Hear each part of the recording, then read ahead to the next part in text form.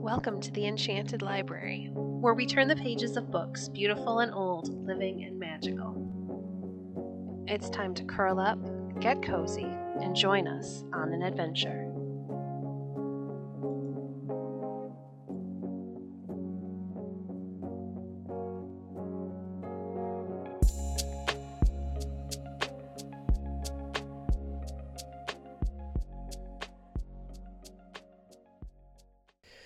Today we're reading from 50 Famous Stories Retold by James Baldwin. The Story of William Tell. The people of Switzerland were not always free and happy as they are today. Many years ago, a proud tyrant, whose name was Gessler, ruled over them and made their lot a bitter one indeed. One day this tyrant set up a tall pole in the public square and put his own cap on top of it. And then he gave orders that every man who came into the town should bow down before it. But there was one man, named William Tell, who would not do this. He stood up straight with folded arms and laughed at the swinging cap. He would not bow down to Gessler himself. When Gessler heard of this, he was very angry. He was afraid that other men would disobey, and that soon the whole country would rebel against him. So he made up his mind to punish the bold man. William Tell's home was among the mountains, and he was a famous hunter. No one in all the land could shoot with bow and arrow so well as he. Gessler knew this, and so he thought of a cruel plan to make the hunter's own skill bring him to grief. He ordered that Tell's little boy should be made to stand up in the public square with an apple on his head, and then he bade Tell shoot the apple with one of his arrows. Tell begged the tyrant not to have him make this test of his skill. What if the boy should move? What if the bowman's hand should tremble? What if the arrow should not carry true? "Will you make me kill my boy?" he said. "Say no more," said Gessler. "You must hit the apple with your one arrow. If you fail, my soldiers shall kill the boy before your eyes." Then, without another word, Tell fitted the arrow to his bow. He took aim and let it fly. The boy stood firm and still. He was not afraid, for he had all faith in his father's skill. The apple whistled through the air. It struck the apple fairly in the center and carried it away. The people who saw it shouted with joy. As Tell was turning away from the place, an arrow which he had hidden under his coat dropped to the ground. "Fellow," cried Gessler, "what mean you with this second arrow?" "Tyrant," was Tell's proud answer, "this arrow was for your heart if I had hurt my child."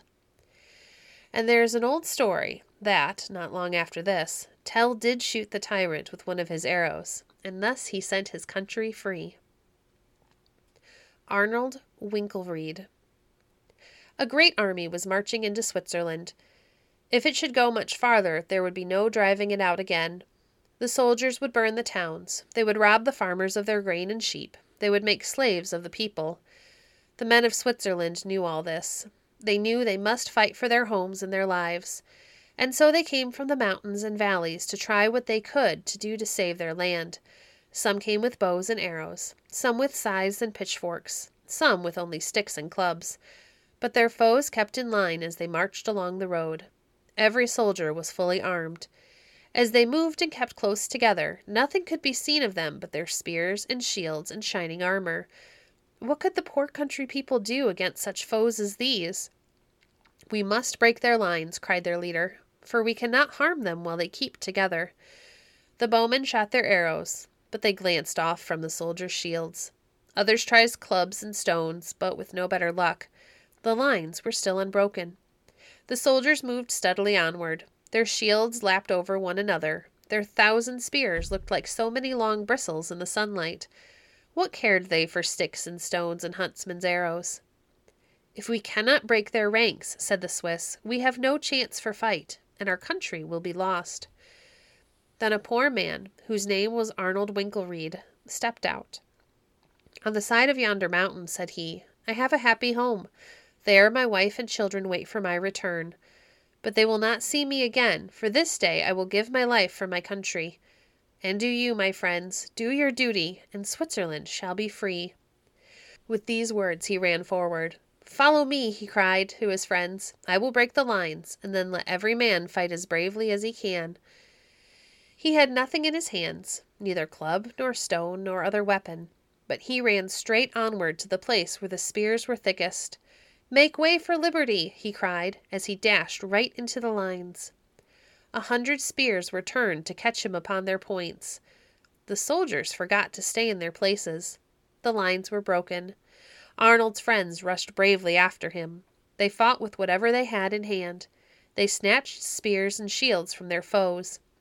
They had no thought of fear. They only thought of their homes and their dear native land. And they won at last. Such a battle no one ever knew before. But Switzerland was saved, and Arnold Winkelried did not die in vain. The Bell of Atri. Atri is the name of a little town in Italy. It is a very old town, and is built halfway up the side of a steep hill. A long time ago, the king of Atri bought a fine large bell, and had it hung up in a tower in the marketplace. A long rope that reached almost to the ground was fastened to the bell. The smallest child could ring the bell by pulling upon this rope. "It is the bell of justice," said the king.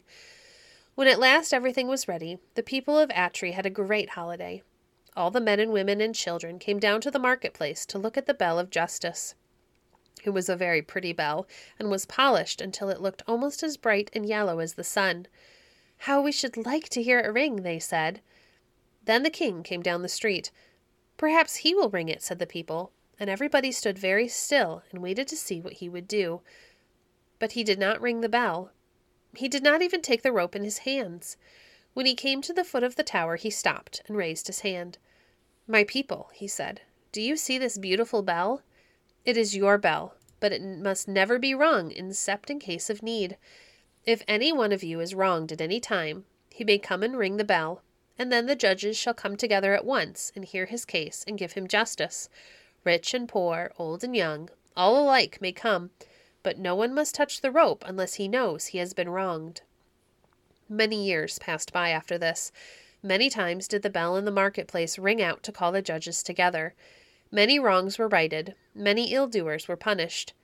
At last the hempen rope was almost worn out. The lower part of it was untwisted. Some of the strands were broken. It became so short that only a tall man could reach it. "This will never do," said the judges one day. "What if a child should be wronged? It could not ring the bell to let us know it." They gave orders that a new rope should be put upon the bell at once, a rope that should hang down to the ground, so that the smallest child could reach it. But there was not a rope to be found in all Atri. They would have to send across the mountains for one, and it would be many days before it could be brought. What if some great wrong should be done before it came? How could the judges know about it if the injured one could not reach the old rope? "Let me fix it for you," said a man who stood by. He ran into his garden, which was not far away, and soon came back with a long grapevine in his hands. "This will do for a rope," he said, and he climbed up and fastened it to the bell.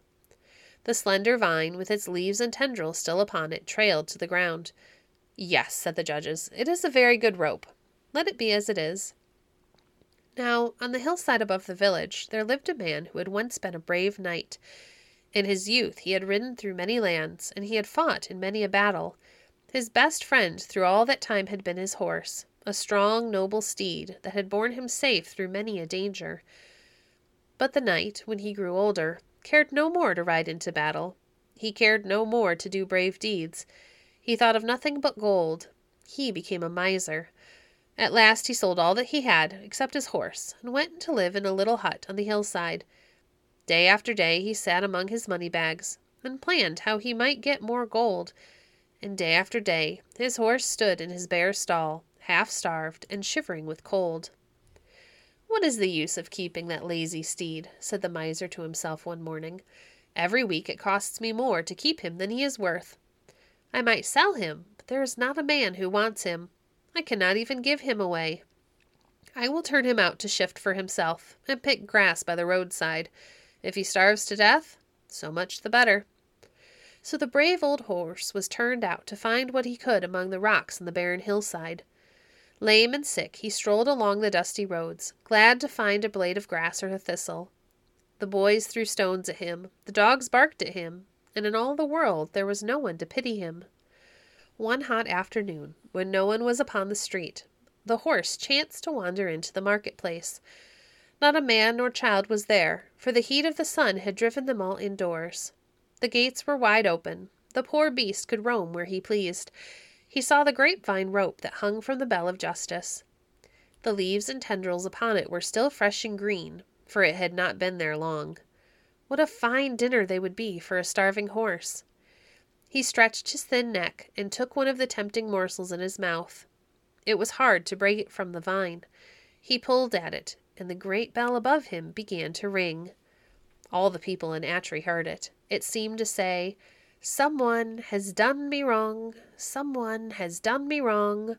Oh, come and judge my case. Oh, come and judge my case, for I've been wronged." The judges heard it. They put on their robes and went out through the hot streets to the marketplace.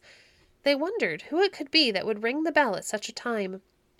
When they passed through the gate, they saw the old horse nibbling at the vine. "Ha!" cried one. "It is the miser's steed. He has come to call for justice, for his master, as everybody knows, has treated him most shamefully."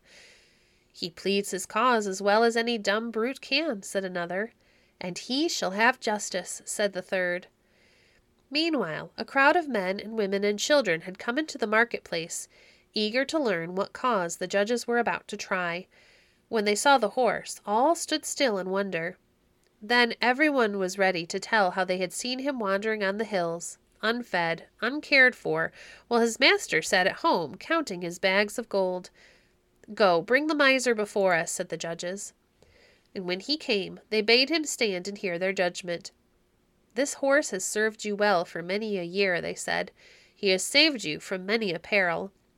He has helped you gain your wealth. Therefore we order that 1/2 of all your gold shall be set aside to buy him shelter and food, a green pasture where he may graze, and a warm stall to comfort him in his old age." The miser hung his head, and grieved to lose his gold, but the people shouted with joy, and the horse was led away to his new stall and a dinner such as he had not had in many a day. How Napoleon Crossed the Alps. About 100 years ago, there lived a great general whose name was Napoleon Bonaparte. He was the leader of the French army, and France was at war with nearly all the countries around. He wanted very much to take his soldiers into Italy, but between France and Italy there are high mountains called the Alps, the tops of which are covered with snow. "Is it possible to cross the Alps?" said Napoleon. The men who had been sent to look at the passes over the mountains shook their heads. Then one of them said, "It may be possible, but—" "Let me hear no more," said Napoleon. "Forward to Italy!" People laughed at the thought of an army of 60,000 men crossing the Alps where there was no road. But Napoleon waited only to see that everything was in good order, and then he gave the order to march. The long line of soldiers and horses and cannon stretched for 20 miles. When they came to a steep place where there seemed to be no way to go farther, the trumpet sounded, "Charge!" Then every man did his best, and the whole army moved right onward. Soon they were safe over the Alps. In 4 days they were marching on the plains of Italy. "The man who has made up his mind to win," said Napoleon, "will never say impossible." The story of Cincinnatus. There was a man named Cincinnatus who lived in a little farm not far from the city of Rome. He had once been rich and had held the highest office in the land, but in one way or another he had lost all his wealth. He was now so poor that he had to do all the work on his farm with his own hands. But in those days it was thought to be a noble thing to till the toil. Cincinnatus was so wise and just that everybody trusted him and asked his advice, and when anyone was in trouble and did not know what to do, his neighbors would say, "Go and tell Cincinnatus, he will help you." Now there lived among the mountains, not far away, a tribe of fierce, half-wild men who were at war with the Roman people. They persuaded another tribe of bold warriors to help them, and then marched toward the city, plundering and robbing as they came. They boasted that they would tear down the walls of Rome and burn the houses and kill all the men and make slaves of the women and children. At first the Romans, who were very proud and brave, did not think there was much danger. Every man in Rome was a soldier, and the army which went out to fight the robbers was the finest in the world. No one stayed at home with the women and children and boys, but the white-haired fathers, as they were called, who made the laws for the city, and a small company of men who guarded the walls. Everybody thought it would be an easy thing to drive the men of the mountains back to the place where they belonged. But one morning 5 horsemen came riding down the road from the mountains. They rode with great speed, and both men and horses were covered with dust and blood. The watchman at the gate knew them, and shouted to them as they galloped in. Why did they ride thus, and what happened to the Roman army? They did not answer him, but rode into the city and along the quiet streets, and everybody ran after them, eager to find out what was the matter. Rome was not a large city at that time, and soon they reached the marketplace where the white-haired fathers were sitting. Then they leaped from their horses and told their story. Only yesterday, they said, our army was marching through a narrow valley between 2 steep mountains. All at once 1,000 savage men sprang out from among the rocks before us and above us. They had blocked up the way, and the pass was so narrow that we could not fight. We tried to come back, but they had blocked up the way on this side of us too. The fierce men of the mountains were before us and behind us, and they were throwing rocks down upon us from above. We had been caught in a trap.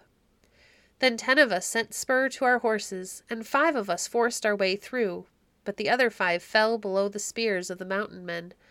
And now, O Roman fathers, send help to our army at once, or every man will be slain, and our city will be taken.